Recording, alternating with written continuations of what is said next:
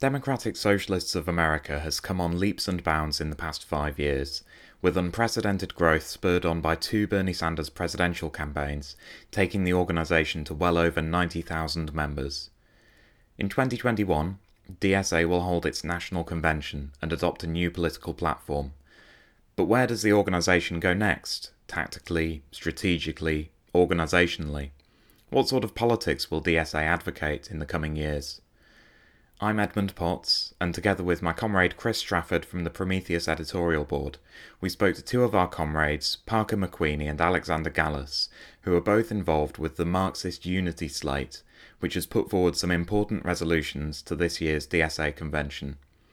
We hope you enjoy our discussion with them as much as we did, and that you read more about their proposals online at marxistunity.com. All right then, so Parker, what is the state of the DSA at the moment? You know, what is it really happening with the DSA after Bernie Sanders, but more importantly, after the fall of Trump, you know, and the Biden administration coming to power? Where are the DSA at now? That's a good question. I'm not sure that DSA even quite knows where it's at right now. Certainly, the first Bernie Sanders campaign was kind of the catalyst for the beginnings of a revived socialist movement in the U.S., including DSA as a regroupment of the left. Like, you see a lot of it's interesting. I don't know how it is in the UK. It might be similar, but you see a lot of people who were involved in the New Left, and also a lot of mostly millennials and some younger. So it's kind of this dual generational aspect with the middle section not quite there because of the the historical points in which the left was strong.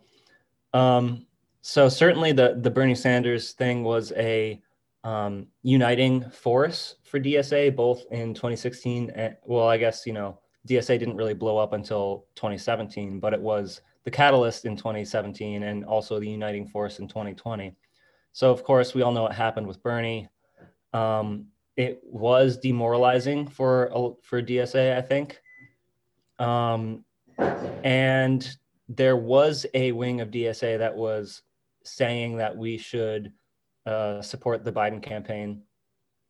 But I would say that the vast majority was against that, and those people, lost that fight. Although they may have, individually campaigned for Biden. As far as what's going on, what's the next move for DSA, I think a lot of people don't really know. And that's part of our intervention, is trying to unite us around a platform, a program that we can, a vision of the working class actually coming to power, what that would look like, what it would take. Yeah, that sounds, similar to some of the stuff that we've gone through a couple of times in the last couple of decades. Obviously, most recently with Momentum, where you have, that big gap in the left that, where the left was defeated or non-existent basically in public life. That whole generation has gone missing for from the political scene. So you had obviously the old left in Momentum, fought in the 60s and 70s, came out of the battles of Militant, came out of all the stuff with Liverpool Labour Party and what have you. And then you have these new younger millennials and now I presume Zoomers and what have you. And Ed was a central figure in that fight, actually, because there was a clash between those two backgrounds, really, and views and how to advance socialist politics in Britain. That's just to interrupt real quick. That's quite interesting because I brought up the whole Biden thing. There was a letter in The Nation, which is kind of like a liberal left magazine in the U.S. that it was a bunch of people who were part of the SDS, the Students for Democratic Society, in the 60s, which was basically the DSA of its day. And they were, chastising the younger generation of socialists for they compared us to the third period Stalinists, actually, in our sectarianism for not uniting behind the liberal candidate to stop fascism. was kind of funny in that respect. But one thing I did forget to mention is DSA's how it operates within the labor movement, which I think is a uniting factor that hasn't been defeated quite yet. Right now, there's a bill in the House of Representatives that would basically overturn the what's known as right to work, which is, particular states in the U.S. Have all these bans on organizing union. That it prevents you from having solidarity strikes, sit-down strikes, all these things. And so there's a national campaign right now to get behind the PRO Act. I'm kind of cynical about its chances in the Senate. But I do know that DSA has, in a large part, adopted this thing called the rank and file strategy, which comes from Kim Moody, but also, the independent socialist tradition, the post, Hal Draper, third camp Trotskyist thing that has been, I think it's seen some success in certain areas. But then again, there are factions within DSA that want to adopt some different labor strategy. But as of right now, the rank and file strategy of adopting or trying to build rank and file reform caucuses in the official unions is kind of the general strategy of DSA and has united it to an extent. Yeah, it's interesting, isn't it? The different terrain that we're kind of fighting on, having been through, I guess, some common experiences, but then I would say I would characterize the weakness of the unions in the UK as being mostly, just a sort of a decline in strength, and having suffered some key defeats, obviously most notably the miners' strike, which have just left them very hollowed out. And the bureaucratization has kind of built up just to sort of paper over the cracks in a sense. But I guess in many American unions, you've got a lot more real kind of distortions of working class representation, haven't you? With just kind of open and naked corruption of various kinds, which I would say is probably less of a factor here, even though the unions aren't very democratic here. There's probably, in a sense, less degeneration to deal with, but that's just my take on it. Yeah, I mean, America is kind of the ground zero for all this kind of stuff, right? For all the reactionary and neoliberal policies, etc. And the fact that we don't even have a Labor Party, right? We have the Democrats, which is a bourgeois party outright. That the unions are kind of beholden to, unfortunately. But I'm kind of agnostic on what our labor strategy should be, but it is worth saying that the Teamsters, which is a huge union in the United States, did the Reform Caucus there, which was filled with Trotskyists in the leadership, did have success in the 90s. They won leadership of the Teamsters and then initiated this huge UPS strike in 1999, which was one of the biggest strikes in the U.S. history, and that was defeated as well. But we have some beautiful defeats in both this country and the UK, I think.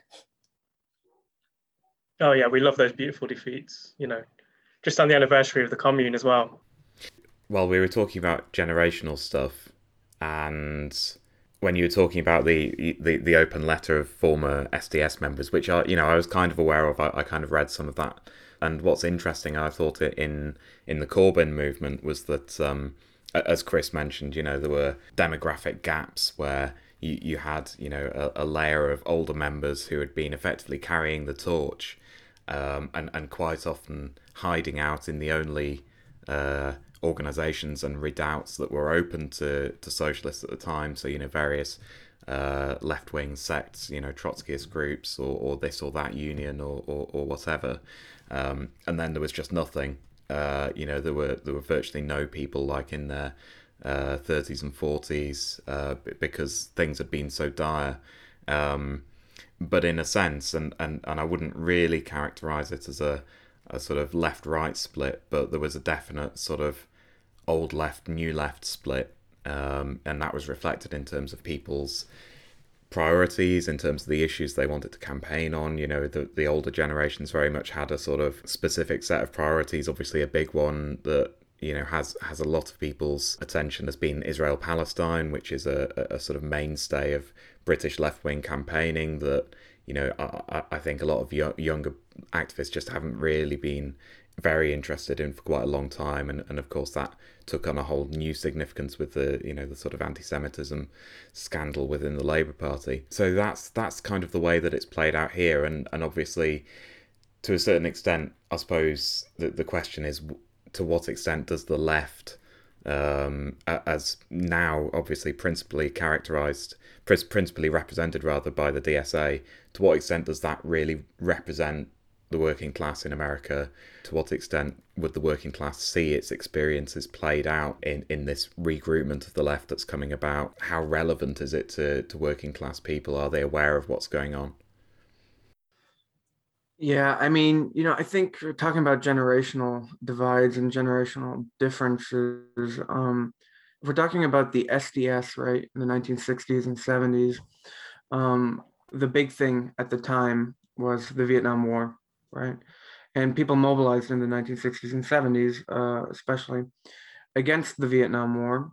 And once that collapsed, once the draft was, you know, dropped and there was no more draft and the Vietnam War came to a close, that movement, you know, petered out significantly, right?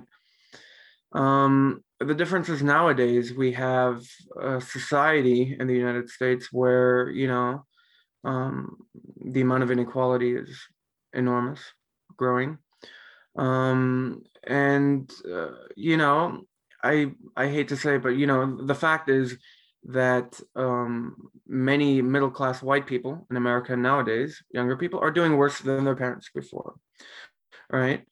And so I think that the potential is way greater nowadays, of course, compared to back then. But it's still small, I would say.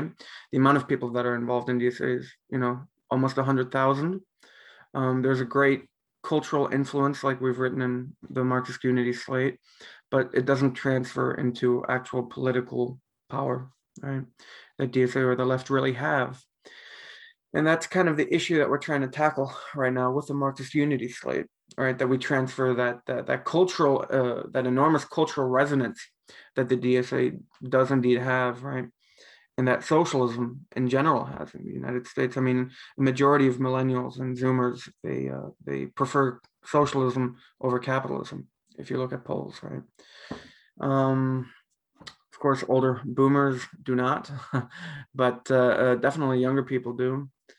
So, I mean, maybe in 10 or 20 years from now, we're going to be sitting in a very different situation. But until we see that really mass resonance and that mass, you know, mass force, right, entrenched in a working population, it's going to be a continued battle to try to actually form that kind of a mass base.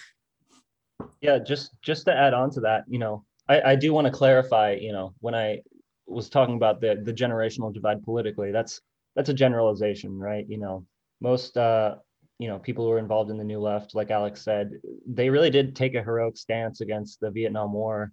That and you hear a lot of people say like, oh well, it had no effect, but no, they got Nixon to admit that he had illegally bombed Cambodia. They did have a mass movement, and also with, you know, civil rights.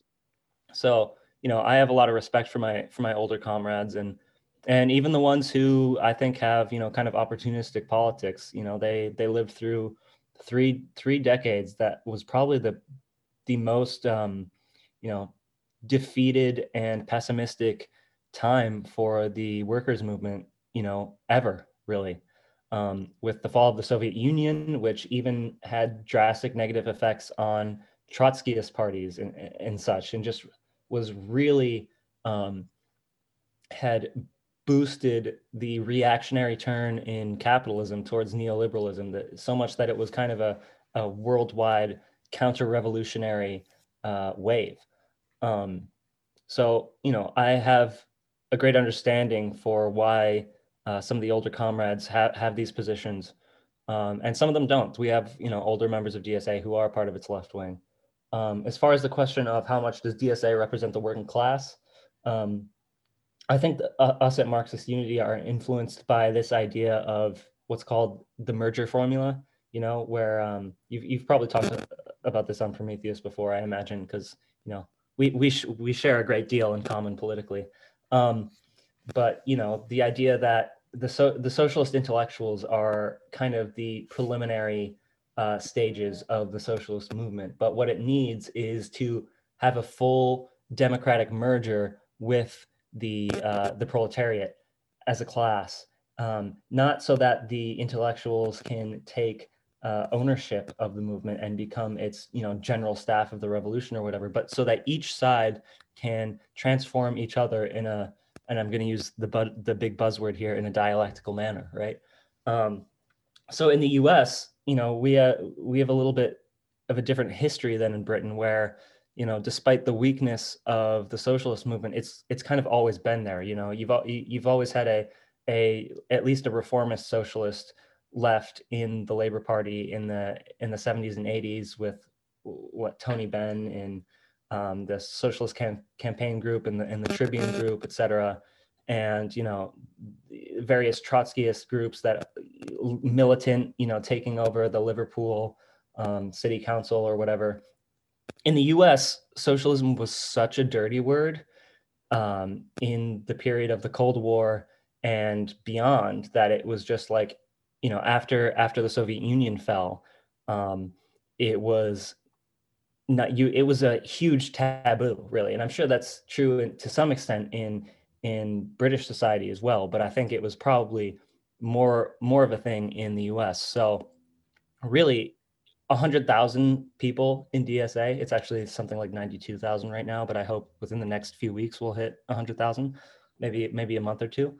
100,000 people in you know, in the context of 360 million Americans is not a huge amount, but in the context of the American left, it is kind of a miracle in a way that the socialist left has been reborn. And I think there's a lot of problems with the politics of the DSA, and it's a lot of, you know, we have to realize it's a movement in its infancy. And I'm really heartened by the idea that there are socialists from all different tendencies that were of the 20th century, you know, regrouping into a larger project. And we do have to merge with the lower rungs of the working class, right? You know, there's this huge debate now about the PMC, professional managerial. You know, I happen to think that that's probably, you know, a good way to think of that is just a stratum within the working class. But like Alex said, the middle class millennials, you know, the sons and daughters of middle class people are kind of D class A, and that historically is always the base for a burgeoning socialist movement. So yeah, of course we have to, you know, win over the working class, the bottom layers of the working class in a major way. Like Lenin said, politics start in the millions, right? And that's part of why we at Marxist Unity don't want to discount political struggle, by which we mean electoral struggle. You know, there's this huge idea in the left that anytime you encounter electoral politics, it's just reformist down the line. And I do think that the way the DSA does do electoral politics right now is opportunistic. But if we look historically, there are very principled ways that Marxists have always engaged in electoral politics, from Marx, Engels, Second International, Lenin and the Bolsheviks even. And if we study those, like, you know, many of us in Marxist Unity have been doing, I think that gives us a really good strategy for how to engage in electoral politics today. Yeah, I mean, the fact that Comrade's taking a long-term view of building the DSA and regrouping, you know, is really positive. You know, the recent experiences in Britain, and I presume in lots of other countries as well, has been, you know, we have to get everything sorted very quickly, and if we're not making an impact very quickly, then, you know, we're clearly doing something wrong. You know, and 100,000, you know, signed up socialists in a single organization, you know, soon to have a national platform, which we will have a chat about in a bit, is a really good milestone for, forging something new, and forging an independent culture, which really brings us on to, where does the Marxist Unity Slate come from? Why have you formed it now? Does it have a wide degree of support, or or are you still fighting to win that support? Alexander, do you want to have a go at answering that one first? Sure. I mean, basically, Marxist Unity started definitely at the initiative of Parker, so it's probably best that he follows up on this as well. But I mean, most of us here, who came into the Marxist Unity Slate, we came from Cosmonaut, and we're editors at Cosmonaut, as we have in the disclaimer on the website. But yeah, Parker, do you want to go on and talk about the background, exactly how it started? Yeah, well, I think like Prometheus, several of the founders of Cosmonaut, not everyone, but several of us are really influenced by the politics of the Weekly Worker, of specifically Mike McNair's book, Revolutionary Strategy. And I have been a member of DSA for 4 years now, since the initial boom in 2017. And Me too. oh yeah, nice. I think some other, people in Marxist Unity and Cosmonaut weren't, quite convinced yet that DSA was where we should organize. And I guess we were mostly trying to focus on building the publication of Cosmonaut to be broadly a broad space for the Marxist left to publish their views and host debates within the U.S. left, including views outside our own. So since we're like an all volunteer operation, it takes a lot of time and energy to do that, and I think a lot of us didn't really have time to do DSA on top of that. Right. But we all knew that we had these really kind of specific vision of political strategy for the socialist movement that we all agreed on, and we had been wanting to make an intervention in DSA for a while, as well as make an intervention in the whole of the U.S. left. So I believe in the 2017 convention of DSA, which is really when the younger left, the Jacobin people specifically, got into leadership of DSA, and it started, it really changed from the old Michael Harrington politics of realigning the Democratic Party. That 2017 convention is really where that all started. I believe there was a few of us, not me, but members of Marxist Unity who did form a group called Spark to promote these kind of orthodox Marxist politics, the politics of the Revolutionary Strategy book. And I guess 4 years later, we wanted to reform something like that, and not as a huge, nationwide caucus that anyone who agrees with us can join, and we're going to tell everyone how to vote on every single resolution at the convention, but rather to put a very short platform out of or slate of resolutions that anyone who considers themselves a Marxist in DSA, whether or not they're already associated with a different faction, can get behind. And right now we're trying to win the support of the other factions, and I think that's possible because the principles we're putting forward are, one, having the platform, regardless of what ends up being on it, be the basis of membership, so that that document just doesn't go up on the website and then mean nothing, so that it actually is the vision that unites every single DSA member towards the working class coming to power and forming essentially a dictatorship of the proletariat, right? And secondly, I kind of lost my train of thought. Yeah. Secondly, we'd advocate for, obviously, discipline of representatives in Congress and so on who are DSA members and so on. Thank you, Alex. I haven't had my second cup of coffee finished yet. But it is going to be a fight, right? I mean, we're definitely at the starting stages. I mean, we've only been doing this now for a month and a half now, Parker. And but I think it's really given us a new wind. It's given us energy to get more involved, all of us as individuals locally, and to look forward to more debate and to pursue debate and to pursue linking up with other caucuses within DSA to actually develop an organization. I won't say party, but an organization with more discipline and with more independence, right?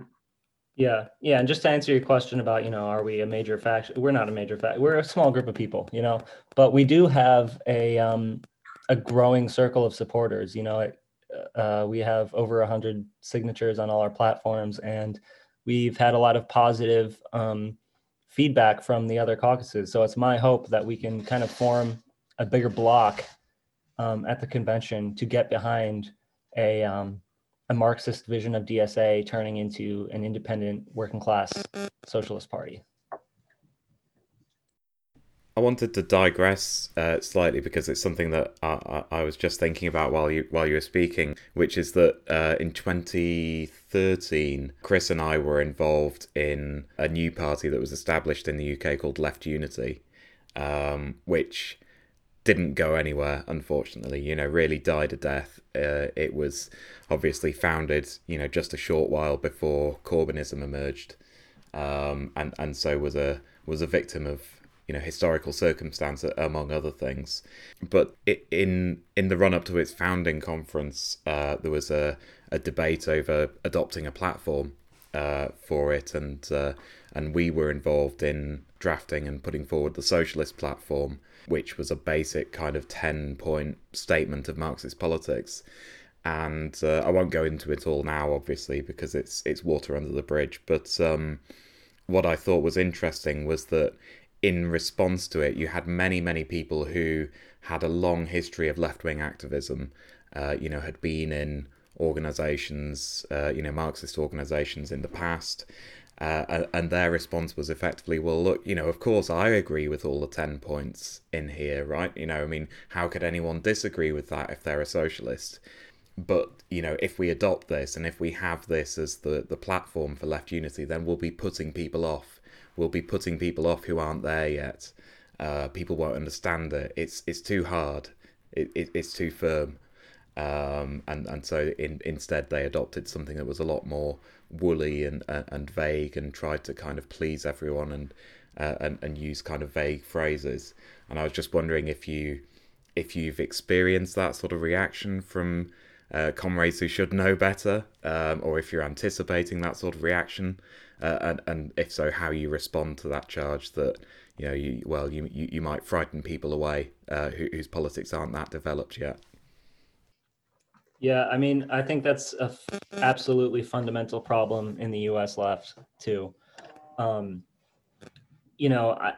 And I think one way this expresses itself is when we talk about, when people in DSA talk about, the eventual need for a party, what kind of party we're talking about, right? And what's the goal for that party? I think a lot of the mainstream view in DSA is that we need to build a labor party like the one in the UK.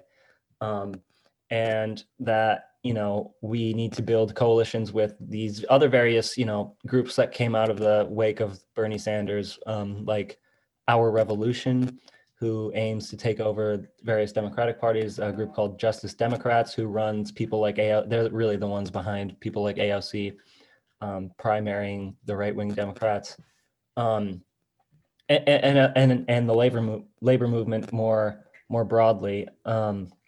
And I think that's a fundamental mistake, because the goal for us should not be to build a broad progressive movement that can take over the government. What we should do is build a socialist party with firm Marxist stances.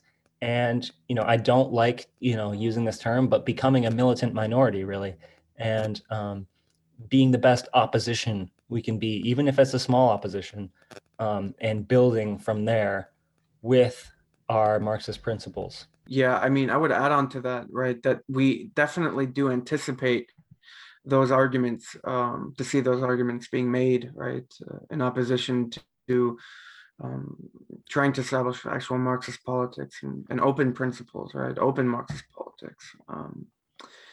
But the argument against that, I think, would be that DSA has now, for 3 years, pursued a kind of strategy of trying to work within the Democratic Party to gain reforms, right? But that has not been successful. I mean, one could argue that maybe it's a matter of size, perhaps, but I really would argue that at this point, because Biden did win the nomination to the presidency, and he did become president, that it's going to be, what are we going to do for the next 4 to 8 years? Because there is a popular rebellious, atmosphere in the United States, and people are suffering in the United States. I mean, healthcare, 50,000 people die each year because they do not have health insurance, right? We have people working for $8 an hour or even less because the federal minimum wage is so low. And these are all things that have not been mitigated. And the prospects of them being mitigated, also when you're looking at climate change, are somewhat slim. The Biden administration doesn't show much promise to actually change that. So I think that arguments currently against actually establishing an open Marxist and a more radical politics in the USA are in this moment quite weak. They're on the back foot. Well, that's excellent. I mean, that's music to our ears, and all power to you. I wanted to just go back to something that you touched on, Alexander, about exerting some control and discipline over elected representatives and people who stand for office on a DSA ticket, effectively, whatever ballot line they may run on, but if they're endorsed by DSA. Now, obviously, this relates to the first of your resolutions, Tribunes of the People and Democratic Discipline.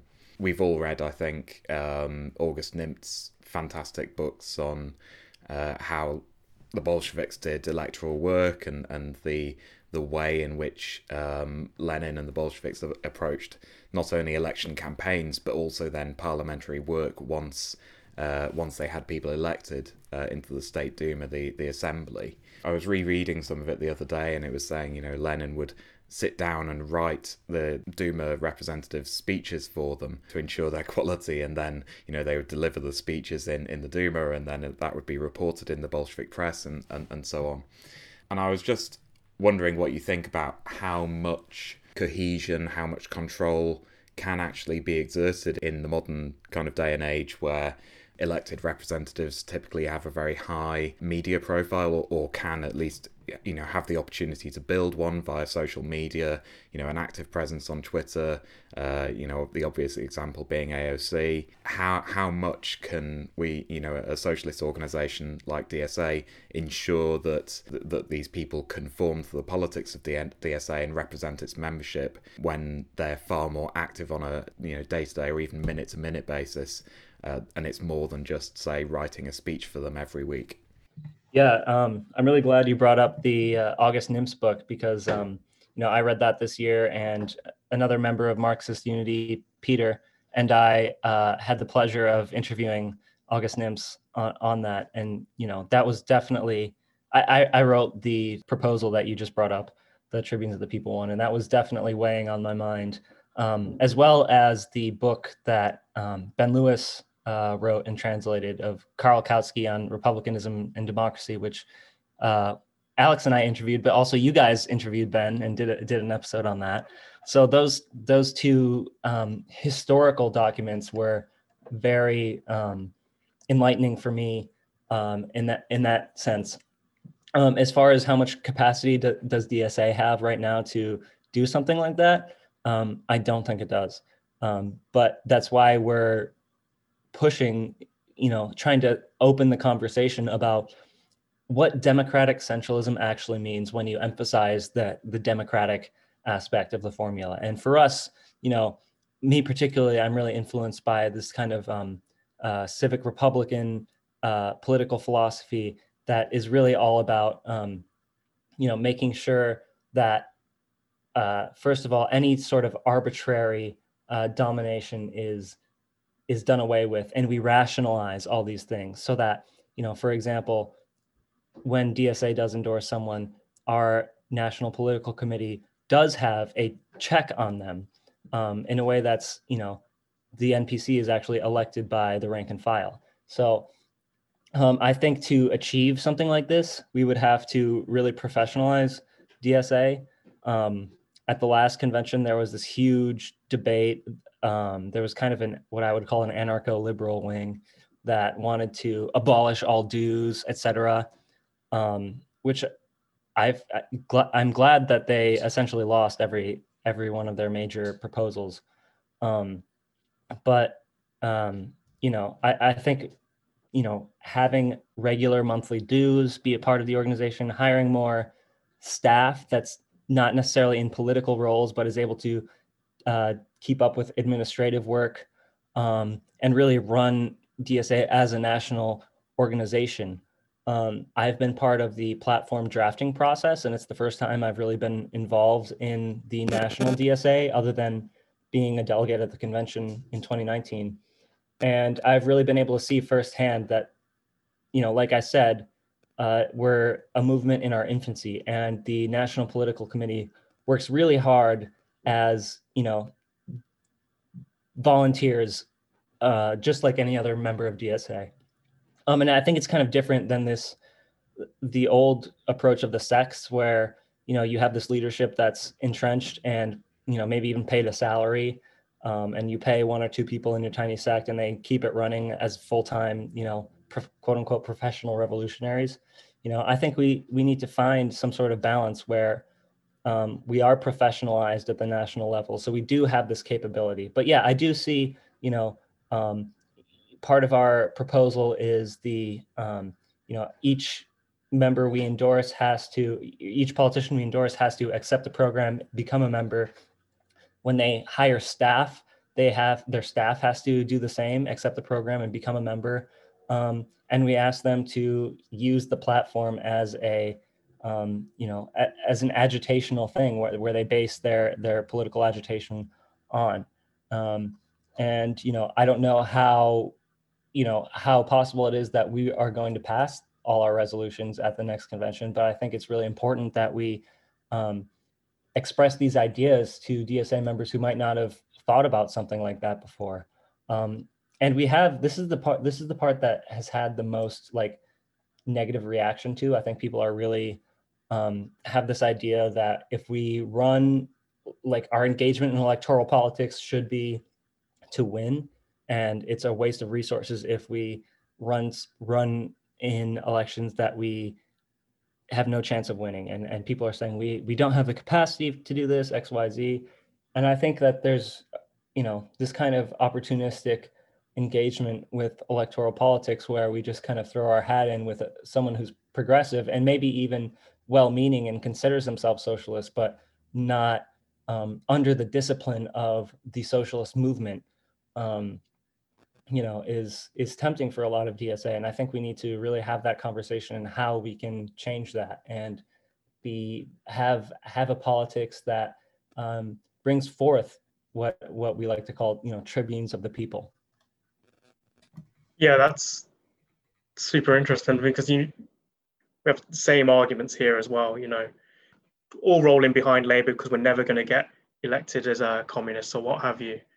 Winning that extreme opposition, that independent politics for the DSA would be such a big win, even partially. I remember when the DSA won, not backing anyone else but Sanders, and how much of that was, the venom and everything else that was online, the people that were 40 years ago in the Weather Underground, but now write for the New York Times, we're all up in arms, and I thought, this is a good start. The right people are upset about this. You're beginning to stop people building their own little fiefdoms and their own little support bases based on who they employ, and their personality, their prestige in the movement, what have you. You want to build a movement that is, fighting for an actual program that, has delegates, has legislators, has activists that, we're all accountable to each other, you're not just relying on AOC or Bernie Sanders or Jeremy Corbyn or whoever. It's that's Exactly. kind of Yeah. when you've got to really go for. And I do want to add real quick that with that resolution at the last convention, the known as the Bernie or bust resolution, where Yeah. the only Democratic candidate we're going to endorse or support in the election is Bernie. That passed. I just want to be clear, that passed with a clear majority. There was almost no question about it. And the people who ended up saying, no, we need to stop fascism, we need to get behind Biden, there were a significant minority, like a small minority of voices within DSA. And you have like the sectarian left, outside of DSA when that happened, being like, oh, look at all these people, DSA is opportunists, they're just Democrats, et cetera, et cetera. It's a little more complicated than that because, I think there is a clear class line in DSA. It's just the strategy isn't necessarily there yet. And that's why I say every socialist in the US should become a member of DSA and fight for a revolutionary Marxist platform and strategy. Yeah, absolutely. Speak with one voice, the editorial board. Yeah. I just wanted to touch on one thing before I let Chris come in with some questions, which is that the sanction at the end of this proposal for tribunes of the people, the sanction for not abiding by the requirements is suspension from DSA membership and a revocation of the endorsement for that candidate by the NPC, which is DSA's leading body, right? Or its sort of elected body. And I just wanted to float something that, I mean, correct me if I'm wrong, but it's my understanding that AOC was a member of DSA and then pretty much severed ties with DSA upon getting elected. And so I just want to explore as an idea that maybe being suspended from DSA membership once you've got elected into office is not really a sanction that someone is going to cry about that much.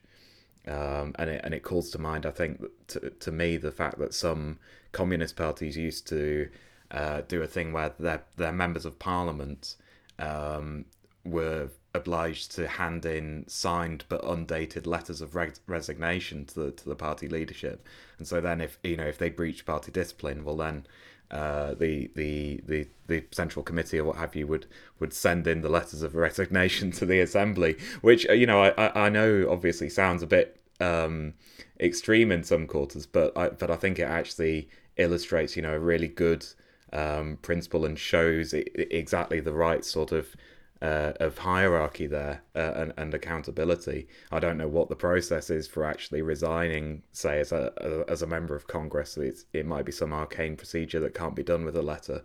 But yeah, I was just wondering if any other sanctions were possible or desirable in your opinion. Yeah, I mean, I think that that definitely is something to think about, right? I think with the intention of writing this, what we're looking at as well, however, is that we're trying to, encourage the independent capacity of DSA as well to run their own elections, right? And that's something that is a process. It's going to take time, but that's certainly an interesting idea you brought up. Yeah, I just want to clarify a little bit with the AOC thing. It's probably a game of telephone across the pond, right? The problem is that with DSA membership and being endorsed by DSA, we don't have any requirements after getting elected, and most people in DSA love AOC. And I would say it's not quite correct that, she severed ties or something, but rather that we don't have any kind of institutional structures to keep our, socialist legislators involved in DSA. And I don't blame AOC for, her opportunistic, outlook and strategy. I actually blame the socialist movement. I blame DSA for not, instituting something like that. She was a bartender in New York, like 28 years old or something like that, brand new to the socialist movement. She was, became a socialist because of the Bernie Sanders campaign in 2016. So I don't blame her. I blame us. And it's on us to institute something like that. And I think certain DSA chapters have gone towards that in their state legislatures and city councils. I know that DSA in Chicago censured one candidate that they helped get elected because he ended up supporting some sort of austerity measures for housing. And I think you're right that censuring and withdrawing endorsement and quitting membership is largely a symbolic thing that isn't going to punish the representative all that much, but we have to do what we can, right? And even a symbolic threat, I think is worthwhile, and I think right now we have such a big task of convincing DSA in general on the idea of putting forward candidates that we can discipline and to be tribunes of the people rather than to work in coalition with Democrats to pass reforms, that I probably wouldn't go with the hand over your resignation letter right now, maybe in the future, but I think the idea of censure and withdrawal of endorsement is, as a symbolic measure, significant enough, and in combination with us actually promoting people who are committed socialists and committed to the program, right? Because if someone's committed to the program and we actually do start having people in legislatures that caucus with each other, like they do have in the New York DSA, the New York State Legislature, and who don't caucus with the rest of the Democrats and who form an independent voice, and who are committed to building socialism. I think, I think that's a kind of a cultural shift within the organization, and that's what we have to push for. Maybe someday we can ask them for their resignation letters beforehand. It's not a bad idea. What if you could tell me a bit more about all the factions in DSA? Who they are, what do they want, like super briefly? Because to us here, I mean, you have so many, and it is a good thing. But for our primary British audience, we may know about Bread and Roses.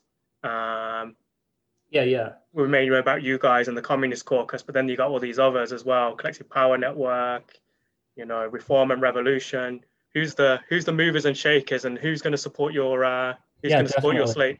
Yeah, I think a broad overview of the different factions in DSA and the broad strategies is a good thing to do for a British audience, and maybe this would even help put what we said before in context. So starting in 2017, like I said, the Jacobin people had been involved in DSA for a while. They were known as the Left Caucus back then.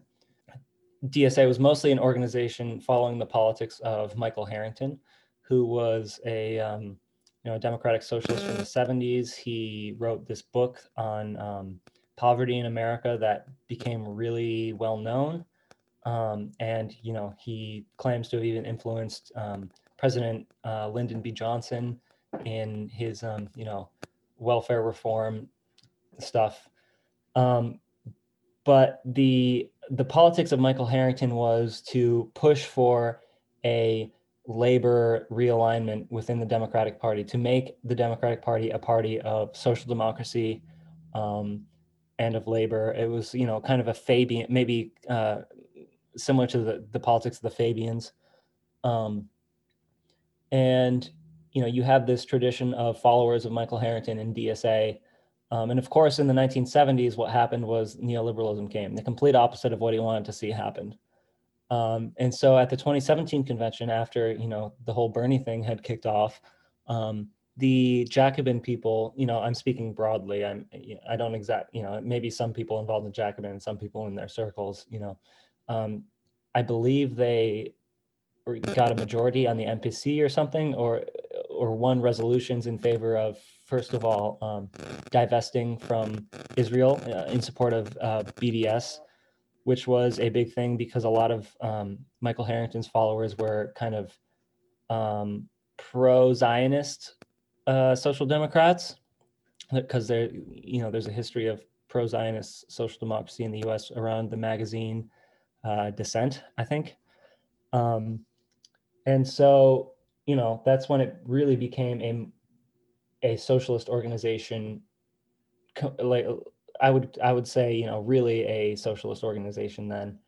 And so the Jacobin style politics of democratic socialism that's influenced by, like I said earlier, the Kim Moody rank and file, but also, Ralph Miliband and maybe like left Euro communism has been hegemonic in DSA. And they want to see a left-wing party of some sort emerge out of the Bernie Sanders movement, whether that's a Labor Party or a kind of European left populist style party or a socialist party, a proper Marxist party, is vague. And so around that time, the narrative shifted between, a struggle between these ideas of realignment of the Democrats and what's called the dirty break, which was formulated by Eric Blanc, who's a member of Bread and Roses, which came out of the former Left Caucus. So the dirty break is this idea that we'll elect people like AOC, and eventually we'll get enough that they'll split with the Democrats and form this new party. The problem is, from what I've seen with most of the dirty break people, is that it's really a holiday speechifying kind of thing, where they are kicking the can down the road. They don't have any specifics on when, how, or why the break happens, or even if AOC knows that she's supposed to break, So what we want to do is kind of heighten that contradiction between the idea of breaking with the Democratic Party and when we're actually going to do it. And there are other factions who have independently come to this idea. Reform and Revolution is hosting an event called Putting the Break in the Dirty Break next Sunday. They were formerly members of Socialist Alternative, which was the part of the CWI, before the Peter Taft split, all that junk. Let's see. So I would say the major factions now are still basically Bread and Roses is the only faction that has a real national presence and hegemony within DSA. At the last convention in 2019, I mentioned, the anarcho-liberals, although maybe that's not fair. Some of them were more, Maoist influenced and left anarchists. But they were fighting for a kind of decentralization of the organization. They were fighting for defunding the national structure and giving all the money, or at least a big chunk of the money, to chapters to kind of experiment in on-the-ground organizing, and they're influenced by the base building politics. But it seems to me that that they had elected a minority of the NPC, the National Political Committee, and they had all of their members have resigned with over the last 2 years. So it seems to me that this group, which was called Build, is no longer really a factor in DSA. But there's, I would say right now the main struggle is between this idea of the dirty break and anything else, which there's this idea of the party surrogate, which is embraced by a group called CPN, Collective Power Network, which might end up being the biggest non-Bread and Roses faction at the next convention. They're opposed to the rank and file strategy, but it's not really clear why or what they have in response to that. And they are opposed to breaking with the Democrats and saying that we should kind of have an indefinite party within a party. So I would say right now the main question is, what does the dirty break mean, and how do we actually commit ourselves to a break, and are we really committing ourselves to a break or not? So really it's between Bread and Roses and whoever else is going to come up with something different. Right, right. I'd agree with Parker that the hegemonic politics in DSA are Euro-communist, right? Um, and the fact is that the traditional strategy of realignment within the Democratic Party is definitely in a minority. It's quite rare that you encounter people who articulate that strategy still, right? Which is a very positive sign, right? But there's unfortunately a lot of vagueness about what exactly the dirty break means, right? So maybe if your audience in England feels confused about, the theory of the dirty break, well, we're not more enlightened either over here on this side of the Atlantic. But yeah, and I do feel like, with the draft program that's been published, for instance, right? That kind of uncertain or vague politics has been articulated a little bit and is represented by that kind of a structure of the short, medium, and long-term demands, right? And it kind of contrasts with the more traditional Orthodox Marxist minimum maximum program in terms of the fact that it leaves room for a middle ground. It leaves room for the possibility of socialists and the DSA future representatives to participate in government, right? That is not very clearly defined, and it leaves room for not making a clear break with the coercive institutions of capitalism in the United States, and with us participating or not participating in that state system, right? But like anything else, if you look at other parties historically, SPD, SPA, or whatever, there are different factions within parties, and there are different attitudes, right? I would say that our vision at Marxist Unity is definitely to attempt to create a mass communist party, right, and to articulate that as well. And there is a lot of language in the new platform, the draft program, that is reassuring in that direction, right? That there is room for us to try to fight for that. Yeah, I just want to add real quick that, I think the ideological factional struggles within DSA are kind of one step removed from a lot of the members of DSA. I would say most members of DSA probably have no idea what's going on factionally and don't really care. They just kind of, if they're active, just want to do work on the ground and activism in their chapters, which is good to an extent. But I do think, it's not just petty ideological squabbling, right? It's real, real practical debates on strategy and what and how and what we're going to do as socialists. So, there's also I neglected to mention the various left-wing formations that have recently grouped around an online publication called Partisan, which includes in San Francisco there's a group called Red Star, which is vaguely Leninist, I would say. There's Emerge in New York City, which I don't really know how to describe them. I guess they're maybe influenced by autonomist politics and base building, as is the Communist Caucus, which I believe is national, but mostly in the West Coast. So that's a very basic rundown of all the major factions. You have a whole ecosystem of magazines, of caucuses, of grouplets, of factions, and what have you. That is a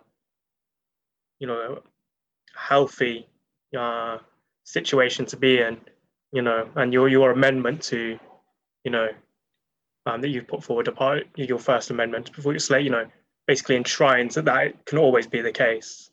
You can always have this political culture where, people can dissent and argue with each other and work with like-minded people and what have you. And that's a positive as well. That's a strength. That's a real strength that you see in the DSA that maybe you didn't necessarily see in some of the alignment, realignment processes that we've had over this side. We certainly didn't see it momentum. They had to build all the infrastructure beforehand, and now it's all gone basically. So you can see that there's more of a longevity, hopefully, to DSA with such a culture. Yeah, I think the open culture of being able to voice dissent is a good thing, but it's also indicative that there is no unity in DSA right now. Like, I think anytime a party has factions, it's kind of indicative of a larger crisis. And I do think that eventually, like, the contradictions are going to have to come to a head. I also forgot to mention that the former Harringtonites, have banded together with the right wing of the younger DSA members to form what's called Socialist Majority Caucus. And they're the ones who were kind of pushing the Biden thing. They're the ones who want to, take over the Democratic parties and have a more coalitionist approach. So I do think the various contradictions between, DSA's stated strategy of the dirty break and the actual practical politics are eventually going to have to come to a head, and it can't just continue on vaguely as it has been forever. Right. One thing that you point out is that, Chris, is that we do have many different magazines, right, that have started. And when you look back at Cosmonaut's mission statement from 3 years ago, we wrote that Cosmonaut should be one. Cosmonaut is one of what should be many left-wing magazines, right? And since then, in the last 3 years, you've had tons of journals, associated with DSA that have started. And that is something that, it strikes me as very optimistic, and I feel emboldened that there will be more debate, that there will be more, more attempts to try to come together to have a common vision, because I think it's somewhat inevitable for people to drift towards each other if they have a vaguely, if they're within the same organization and they have a vaguely same goal, right? I have hope that is something that will come about. Yeah, I mean, that was, one of the hopes that we have as well, is that, we too would be part of a larger body, a future party kind of collection of different magazines, different groupings, and what have you. And that's one of the things that we decided from the get-go, was to try not to replicate all the other work that other magazines are doing. And you can see with you guys in Cosmonaut as well, that's, you're not reporting on every single strike, every single dispute in a workplace, every single organizing drive. You're aiming for, analysis and discussion on things that, other people may not be doing, but there's plenty of good stuff out there, on strikes and what have you. So I think in that sense, we're slightly, another similarity between ourselves. I mean, I'd like to move on to the new platform now. You've kind of got to it already. One of the things I wanted to ask you is, I mean, why does the DSA need a platform?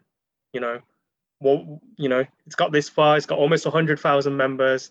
There's going to be a lot of people on the US left, quite happy with the way things are, and they're going to say to you, comrades, why do this now? Why start drawing lines in the sand where some people who are with us now may not be able to come along with us, and what have you? I mean, these are the arguments that come up time and time again in these kind of struggles, and I just wondering what you guys think.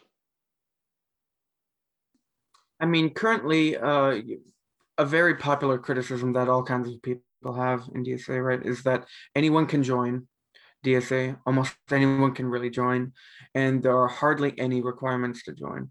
Now, these are not arguments made by people who want to build a sect, right?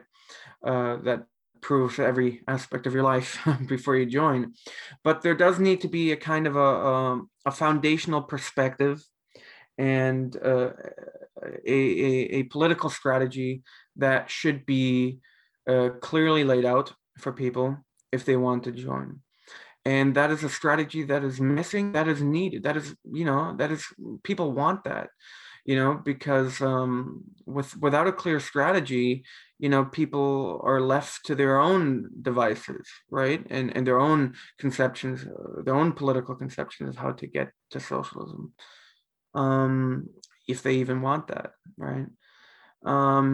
So I would argue that the main reason why we need a program is because, you need to clearly lay out that we're all pulling on one string, that there's also, a feeling of optimism, and that there's a feeling of goals that we can actually accomplish that are clearly laid out.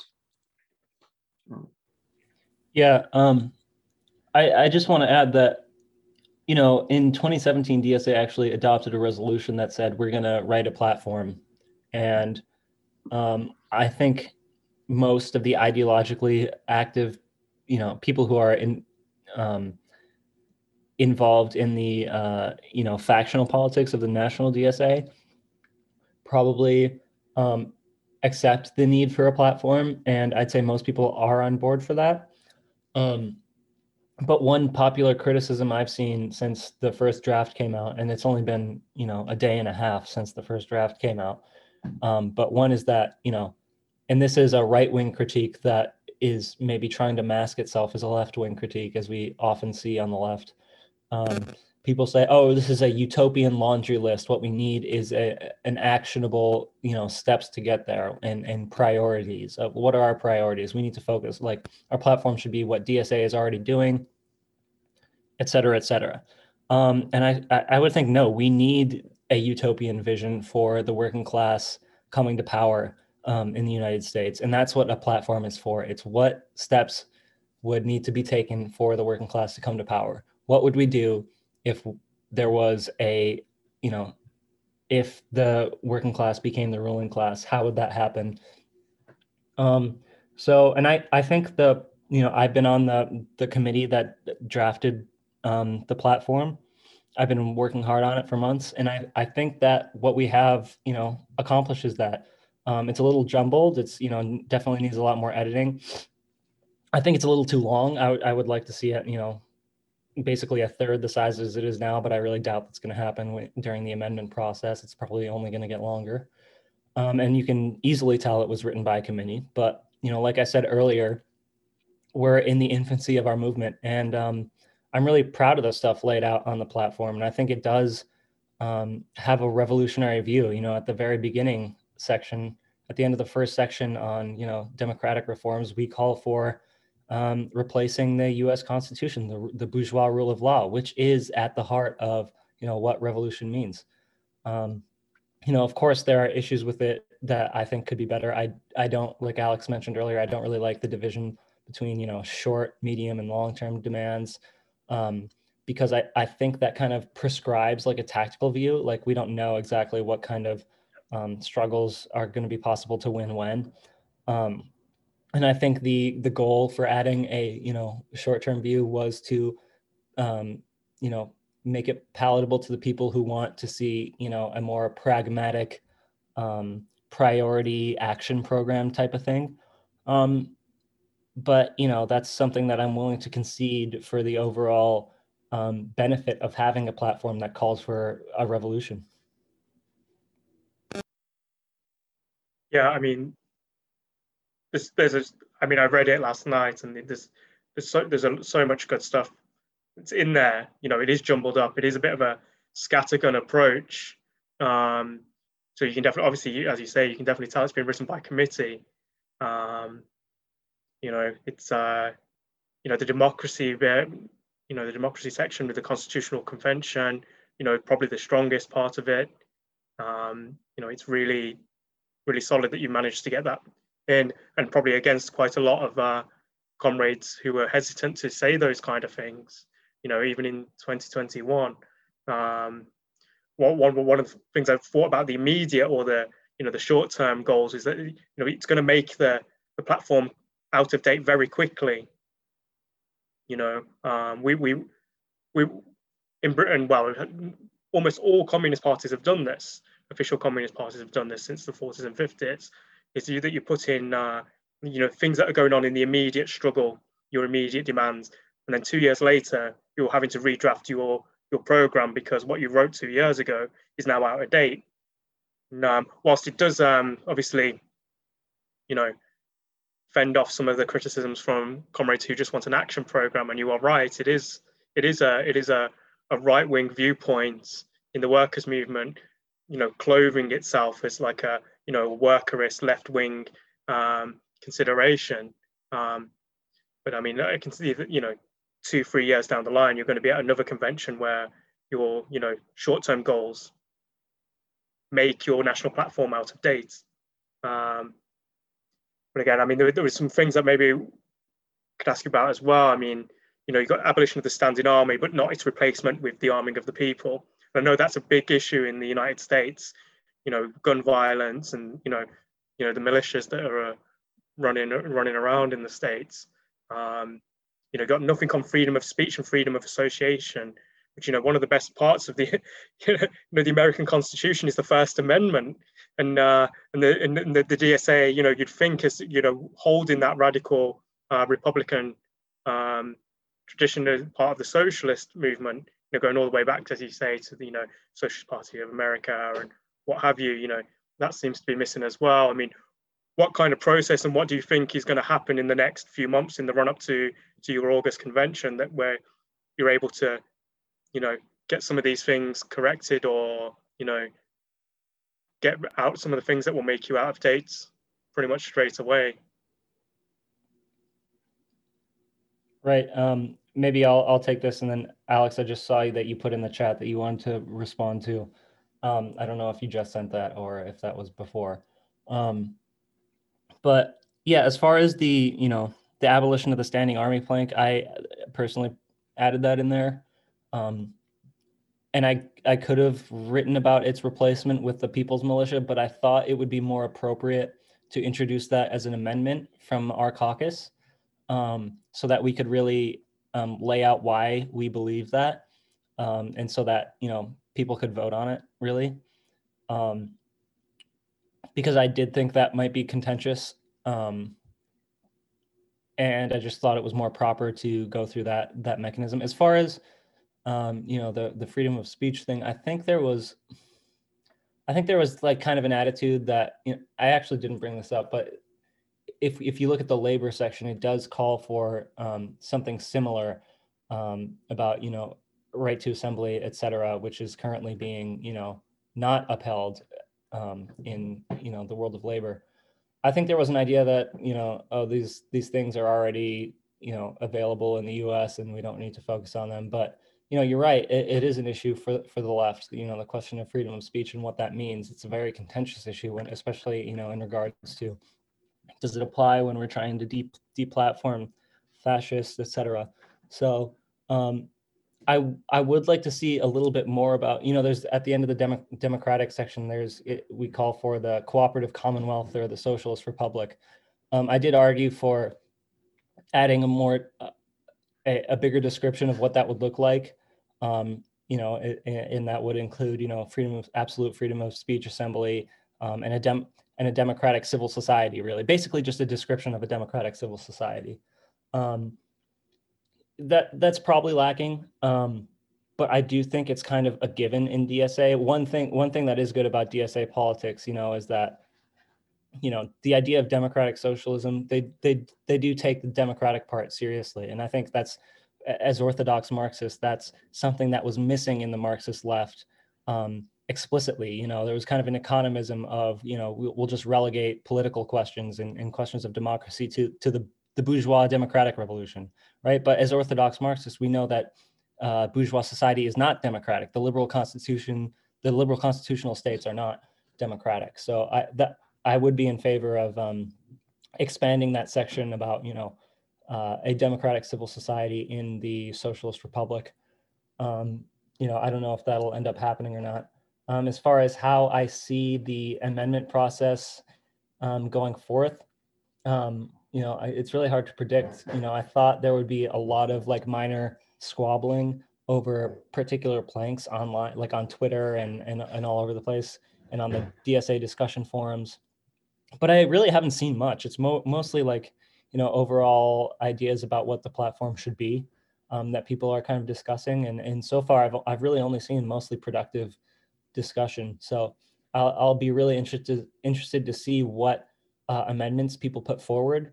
But regardless of what ends up being the final draft, it's my sincere hope that at the convention, after all the amendments are voted on, that this may be utopian hope, but I'm really hoping that the delegates approve the platform unanimously, because I think that would be a huge symbol of the unity of the socialist movement right now, and and be kind of a threat to our class enemies.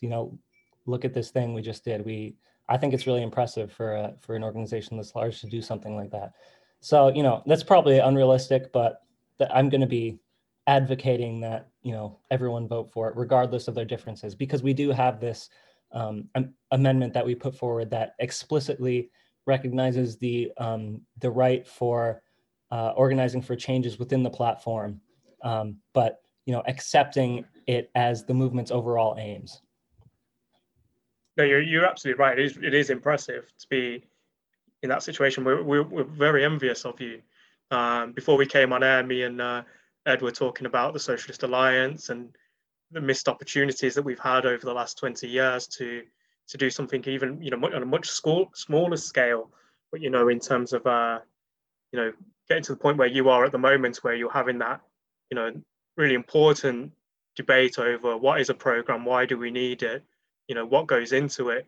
We can only look from afar and say, this is where we would want to be. So yeah, it is really impressive where you guys are at the moment. Right. Well, practically, we also have this opportunistic electoral strategy, and we have this monolithic party system of two bourgeois parties in here. So there are things I think the U.S. left is definitely envious of the British left for, which maybe it shouldn't be. I don't know. We'll swap you our Labour Party for your DSA. How does that sound? I think many people in DSA would take that swap. I wouldn't. Yeah, talking about parties and what a program means earlier, right? Parker responded that we have to look at the fact that the working class wants to become the ruling class in society, right? The question of a party in DSA on the left is actually quite controversial, right? There's not unanimity about whether or not we should even have a party.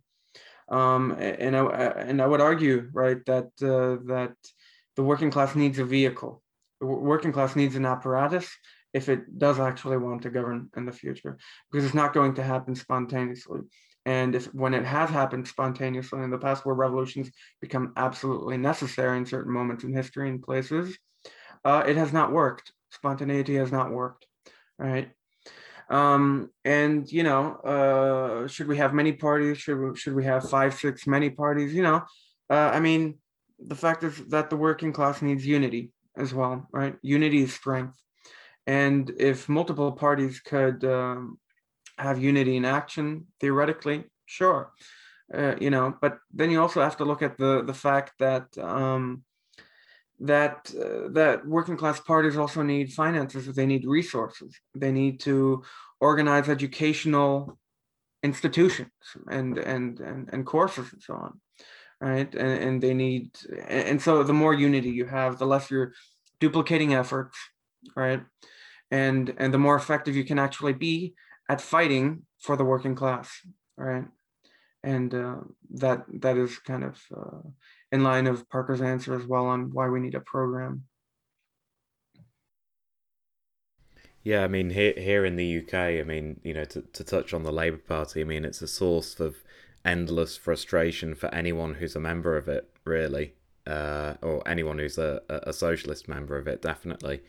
But even despite that, and even despite how politically useless it is 99% of the time, the ruling class would love to liquidate it, right? Or at least liquidate it and neuter it as as an independent expression of working class politics. You know, they would love to have it basically cut off its ties with the trade unions, or at least to subjugate them so that they have no influence within the party. And really, the ruling class, what it would really like is to essentially turn it into a British version of the Democratic Party in the States, you know, and integrate it into the state structure, and do all of those things. I mean, they're basically there already with it doing that, aren't they? I mean, Well, to say well, that I mean, it's independent political expression is a massive stretch, isn't it? I mean, it is the policeman in the workers' movement, isn't it? Well, I mean, it's both. It's got that contradictory role. You know, it is both. You can't get away from the fact that, you know, as we've seen, working class politics time and again seems to, when it experiences an upsurge, it seems to go into the Labour Party, and that's not a reason to identify ourselves with it or hold any rose-tinted view of it, but it's something that has to be reckoned with and understood, and potentially fought. You know, if we come to the conclusion that this is actually a break on the movement and a break on the development of socialist politics in the UK, then we'll have to fight against it. But we can't do that without first understanding it and coming to terms with it, which is something that the left in the UK has singularly failed to do, right? I mean, you know, this question of the party, no, you know, never really has the socialist left in the UK come to terms and come out with a clear vision of a mass socialist party. And part of the reason for that is the Labour Party already exists, and the idea of having two parties simultaneously, or to organise a communist party within the Labour Party, which is a perfectly kind of viable idea in principle, but it's a stretch too far for most socialists. And so, you know, because it's always been a stretch too far, the idea that we should have an organisation based on firm socialist principles, we just end up in the parlous situation we're in right now, which is that socialists are basically nowhere. There's no significant organisation of socialists within the Labour Party or anywhere else, because the people don't understand the need for one. People think that socialism will just kind of develop by osmosis within the workers' movement, which is of course not what happens at all. And you know, to to bring to an end a very long-winded diatribe, I think this is what makes this platform and this process of development within DSA, and you know, the surge in membership in recent years that's given rise to it and made it possible. I think that's what makes it so impressive, and that's where we would like to be, or at least a staging post along the way of where we would like to be. Yeah, well, that's good to hear. I mean, you know, I think it's kind of almost a happy circumstance of history that, you know, that there was kind of a revitalized left in both the U.S. and Britain, just because of the charisma of a few, you know, socialist individuals, even if they were reformists, you know, with Bernie Sanders and Jeremy Corbyn. I mean, I think that is the effect that political struggle can have, is, you know, inspire a mass audience in a way that, you know, the base building thing can't do on such a huge scale. And, you know, I think just to go back of, you know, some perspective of the UK, I mean, I was just watching this video of Tony Benn in maybe the first Gulf War. He was giving a speech against the first Gulf War, which was going around Twitter, and I retweeted it from the Marxist Unity account, and I was like, you know, this is what it means to be a tribune of the people. Even though Tony Benn's you know, own politics were of, you know, and the official Labour left is the politics of you know, the next Labour government is our goal. I think that, you know, there's you have more of a history of that, you know, tribunes of the people outlook that, you know, we never saw in the US until Bernie Sanders, really. And despite the despite the overall, what I would call bad strategy for the workers' movement on the Corbyns and the Bernies of the world, it is a happy accident that they existed just as charismatic individuals and kind of almost single-handedly revived the socialist movements that we see today. So, Alexander, what you were saying in the chat, about the trade unionism, about being a threat to the bourgeoisie and what have you. I mean, yes and no. I mean, to a large extent, the trade unions, do represent a threat to capital. But at the same time, there's a dual function, isn't there? That happens not just in Britain, but in most countries where the trade unions become NGOified. They're really part of the control mechanisms, stop anything getting too far out of hand. But when it comes to the Labour Party, it is the crucial factor here.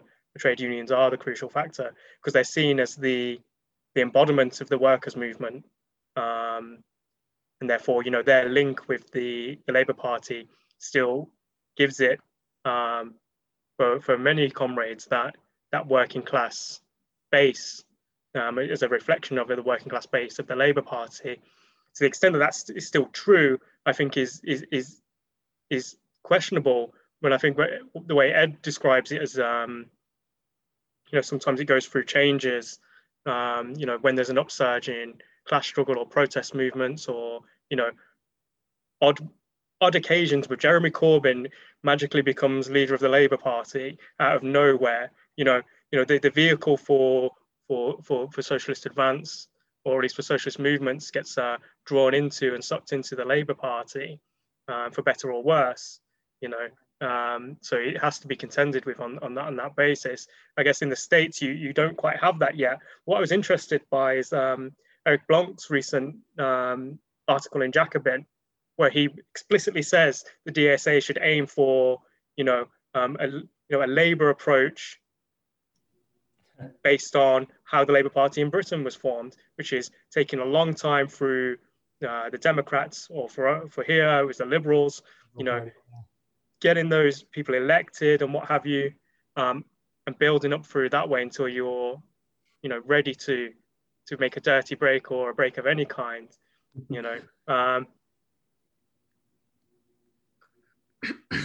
Yeah, that article frustrated me. Yeah, I have a great respect for Comrade Blanc, despite my disagreements with him. But I think his politics 4 years ago was very similar to ours now. right. It was. And it seems like he's moved a little bit. But there's an older article up on John Riddell's blog by Eric Blanc. That's a piece by Karl Kautsky called Class Party. I forget, is the class parties or a socialist sex or something like that. Yeah. And Eric wrote a very brilliant introduction to it, where basically it was over the question of whether or not to let the British Labour Party into the Second International. At the same time, there was the Hindeman Party, who was that the British Socialist Party? Yeah, the Heinemann group, Social Democratic Federation. Social Democratic Federation. Yeah, that was before the British Socialist Party. Okay, so yeah, the SDF was basically like a sectarian socialist group, right? They were kind of like the Trots of their day, but with the politics of the Second International, and they were kind of a small set, although compared to now, they were much bigger, right? But this was Kautsky arguing that no, we don't need a sect like that, and we don't need just a trade union federation party that doesn't have a socialist program. We need the combination of them. We need the Marxist program with the labor movement together. And, I think that a lot of the conception in DSA for what kind of party is something like the Labor Party, particularly because a lot of DSA members were envious of the situation with Jeremy Corbyn. Even though we had Bernie, it was like, well, they have an actual Labor Party, we just have the Democrats. I think that, the dirty break, so to speak, is theoretically viable. I'm not opposed to it, but the key question is that, the people we put up, they have to be under the socialist program, and they have to reject the discipline of the Democratic Party, whether or not they go on their ballot lines, which is something that we're going to have to move past too, because when you run on the Democratic ballot line for 90% of the populace, that associates you with the Democrats. But I do think our aim has to be for turning DSA into that party, having our platform, our program, be the program of the future Socialist Workers' Party. And that's, I would say that the British Labour Party was a result of the failure of the merger formula that Kautsky talks about, that I brought up earlier, right? That a success in the merger formula would be, like Kautsky said in that article, the class sector parties, the merger of the working class with its expression in the trade unions with the socialist program, and the transformation of both sides into a higher unity. So I think we need to have our eye on the ball for that sort of thing. And even if that makes us a minority, our view is that the role of politics is to be agitational, to be tribunes, to raise the expectations of the class, like Bernie did. Like he made millions of people demand, socializing the entire pharmaceutical and healthcare industry, which would be a huge fucking change in the way that labor and capital, the class dynamics in the United States. That's not just like a minor change. I think, Bernie Sanders himself has had kind of a warbling strategy of, he's actually elected as a senator from Vermont on an independent ballot line, which is great, but he caucuses with the Democrats. It's kind of almost the reverse of what we want, which is, okay, use whatever ballot line. I think we prefer independent. But the key question is, do you join the Democratic Party in Congress and accept their discipline in the caucus? So I think Bernie's goal is more similar to the old Harringtonite tradition of, making the Democratic Party a, social democratic labor party. I think he personally believes in socialism. I think he thinks that, once we have social democracy, we can push forward from there, but that wasn't on his immediate political platform. So I think that's the role of the DSA, is to actually have a platform for the working class coming to power, for the dictatorship of the proletariat, or as we say in the platform itself, the language is the cooperative commonwealth, the democratic socialist republic. Yeah, I mean, I think the point about how things turned out in Britain, with the failure of the Marxist forces in Britain, such as they were, to merge with quite a strong and powerful trade union movement, effectively is a point that echoes one that's in my article for Prometheus. And yeah, while I too have a lot of time for Eric Blanc, I kind of wish that he'd read my article before writing his, because I think I think one of the key lessons of history is that this formulation of the Labour Party being not a merger of socialism and the workers' movement, but instead an alliance between socialists and the reformist trade union leadership was not an accident. Really, it was deliberate design. And Keir Hardie, who founded the Labour Party, deliberately intended it that way, and came up with the phrase "the Labour Alliance" to describe it. And of course, this is what we're saddled with today. And so I think it would just be really crucial to learn some of those lessons, because while there may be people who openly advocate for that, it would be a tragedy if people slipped into that accidentally without understanding the repercussions of heading down one path rather than another when it comes to what sort of party we need. Finally, I think I thought it was just worth mentioning here in relation to Tribunes of the People, and how periodically the balance of political forces will shift and unexpected developments will happen, and history will produce a Bernie Sanders or a Jeremy Corbyn, and even on a smaller scale, people who come to office as a result or riding the crest of those waves, like AOC in the States. We have some very, very good actually parliamentarians in the UK who are sort of Corbyn supporters. Zara Sultana is a name who springs to mind, and who make very effective use of Parliament as a platform. But of course, what they can find unfortunately, is that when the movement ebbs rather than flows beneath their feet, that they're disconnected. They're raising the expectations of the working class, but unfortunately, what they're not doing is providing a channel and an infrastructure to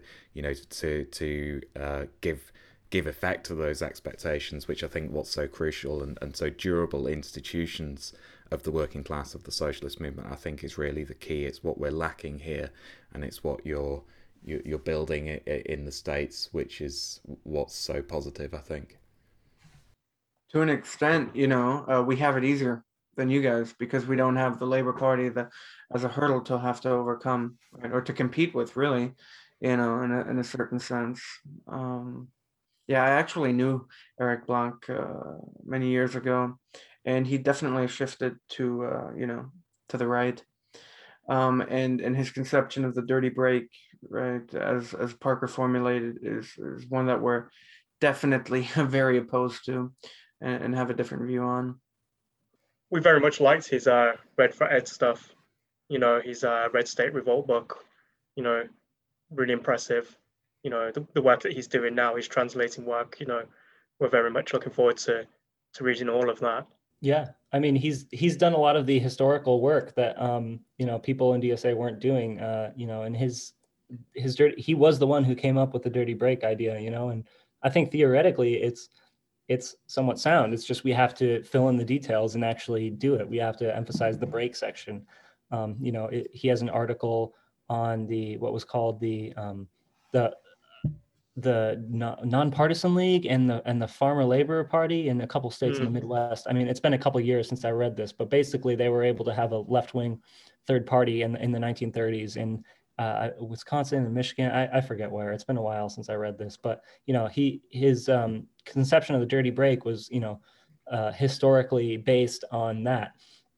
And I applaud a lot of the work he does. I think that we have to take the break part seriously, and we have to adopt the attitude towards electoral politics that Marxism had in the between Marx's time in the First International and when the Bolsheviks came to power. I think they were fundamentally correct about not accepting going into coalition with bourgeois parties, except under the condition that you can fulfill the minimum program, right? That's what minimum means. It doesn't mean immediate practical demands. It means the minimum basis for the working class to come to power. And I think that's, when people talk about the Erfurt program and talk about the Second International, there's this completely wrong historical view, which, Ben Lewis gets into in that book, and I'm sure I listened to the episode you guys did with him, but I'm sure he got into that there. That there's this conception both on the left and in academia that the Erfurt program was a step away from revolutionary socialism, that it was a reformist program. Just read the thing. It's absolutely untrue. It's a program for the working class to come to power. It's a program for the dictatorship of the proletariat in the line of the program that Marx wrote for the French Workers' Party. And it's easily understandable by a mass base. Another one that we took influence from was the 1912 Socialist Party of America platform that was written in the shadow of Erfurt. And I think that this is why the question of the minimum program is key. If you don't want to call it the minimum program, then don't. I'm fine with calling it just, the socialist platform, or if you want to call it a transitional program, which is, very theoretically muddy, but, whatever. The point is that it's a program for the working class to come to power, and that its completion in full would mean that the class is in power. So that was kind of I kind of got distracted there and got a little excited talking about these historical debates. But the point is that we have a real vision for becoming the working class, becoming the ruling class, even if it seems like that's not on the horizon right now. We have to clearly state that that's our aims, even if it seems totally utopian and unachievable. We have to achieve the impossible, because there's no other alternative, right? It's socialism or barbarism. Yeah, absolutely. I mean, we need to re-win and relearn those lessons, to build an independent, political culture, political life, political party, all of that. It's not gonna, just come out of AOC or Bernie or whoever. It's got to be, fought for. And you guys taking that fight forward with the slate, with the Marxist Unity slate is, I think whilst you recognize that you're very small and what have you, I think you can see in the platform that even, by having you on that drafting committee, Parker, you can see things starting to get in there, the Democratic Republic, or, the abolition of the standing army and what have you, that you can see that there's a genuine discussion and fight for that independent line. And, it's really, kudos to you guys for, organizing and getting, neck deep into that fight. Right. Yeah. Just want to say that both of those things, were not controversial when I added them to the platform. I think, people are surprised, especially people from the sectarian left are surprised when DSA actually formalizes its positions. Like there was a guy on the international committee who tweeted out yesterday that, all these, sectarian leftists are surprised when we make these statements on, our positions towards the rest of the world. But we're just formalizing the positions that DSA members do have. And I think in the most part, it's pretty good politically. It's just strategically we need to get into shape. So I do think that, most socialists in DSA want revolution. They want the working class in charge of society. It's just that we need to align that goal with a strategy for getting there. So I really advocate, the far left not be sectarian towards DSA, even when it does in practice become opportunistic, because DSA is a democratic organization and you do have the ability to organize for your vision within it. Right. So despite all the problems, which there are myriad, I think it's where the struggle is. And I just, I know I've harped on that a couple times, but it's where we need to be right now. Yeah, absolutely. You were in the right place, definitely fighting the right fight at the right time. But I think we're going to kind of draw it to a close now, because we've been almost 2 hours, which is great, and it hasn't seemed like 2 hours, so that's always a good sign. But I do have one really important question to ask you. Is the Marxist Unity slate the Mike McNair faction? Yes. Yeah, I mean, just look on our website, marxistunity.com. There's a foundational reading list there, and McNair is definitely the author that appears the most. I mean, there's articles by almost all the members of Marxist Unity on there.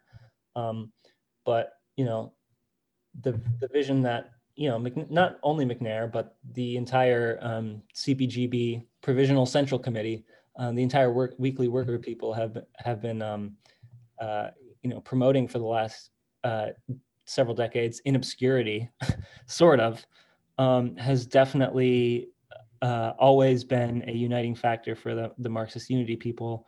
I want to ward off accusations that we're agents of the CPGB in DSA.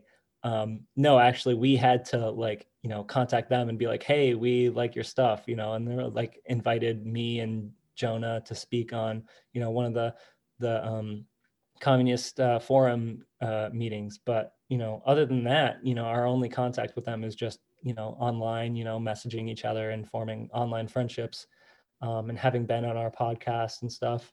But yeah, it's just that they've influenced us politically.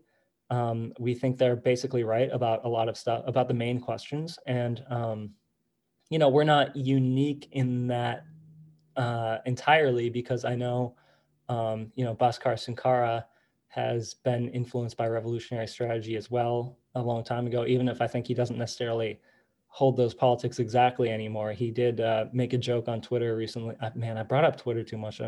That's the problem with the left today, is that we're too dependent on the online world. But anyway, he made a joke about Weekly Worker being the greatest publication of the left. So I thought that was funny to see.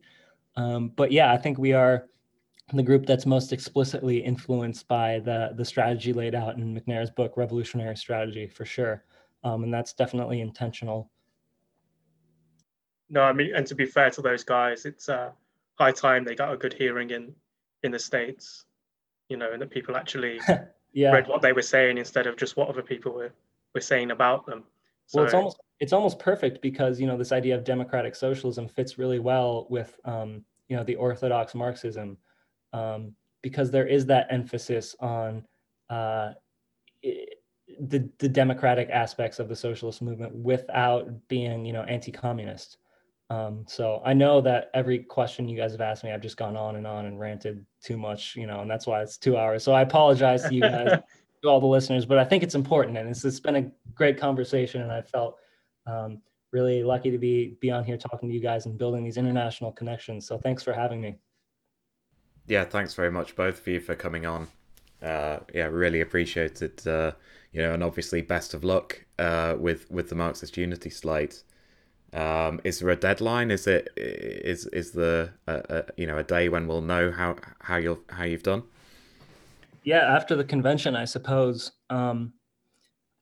We have already, the first step is done. We've collected enough signatures to submit our resolutions, but the next step is to have, there's always a million resolutions that get sent in, and so how they bring them about is, when delegates are elected, they'll vote on their top 10 favorites or something like that. So we have to basically convince, our supporters to run as delegates, and two, everyone who runs as delegates that, our slate of proposals is worth putting in your top 10.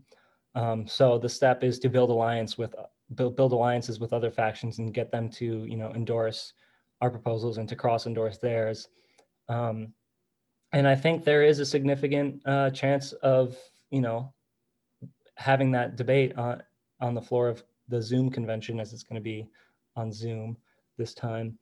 But yeah, we really hope that we can get these resolutions to the floor and at least have the debate, if not, pass it this year, at least host the debate, make the socialist movement consider these questions. And if we lose, then, that's all right. We can still organize to pass these next time around. It's not like, if we lose, we're going to be completely demoralized and DSA never has a chance of doing this. So I really want to say that now, because, I don't want our supporters to be demoralized and people to go, oh, DSA isn't worth it, blah, blah, blah. It's like, just to harp on again, this is a rare opportunity that, the kind of Hegelian movement of history has opened up for us, and we have to use it with everything we have. We have to go for it. Excellent. Yeah, well, we'll be following at Marxist Unity DSA on Twitter for updates, and everyone else should as well. Yeah, I mean, just thank you guys for obviously coming on and chatting to us.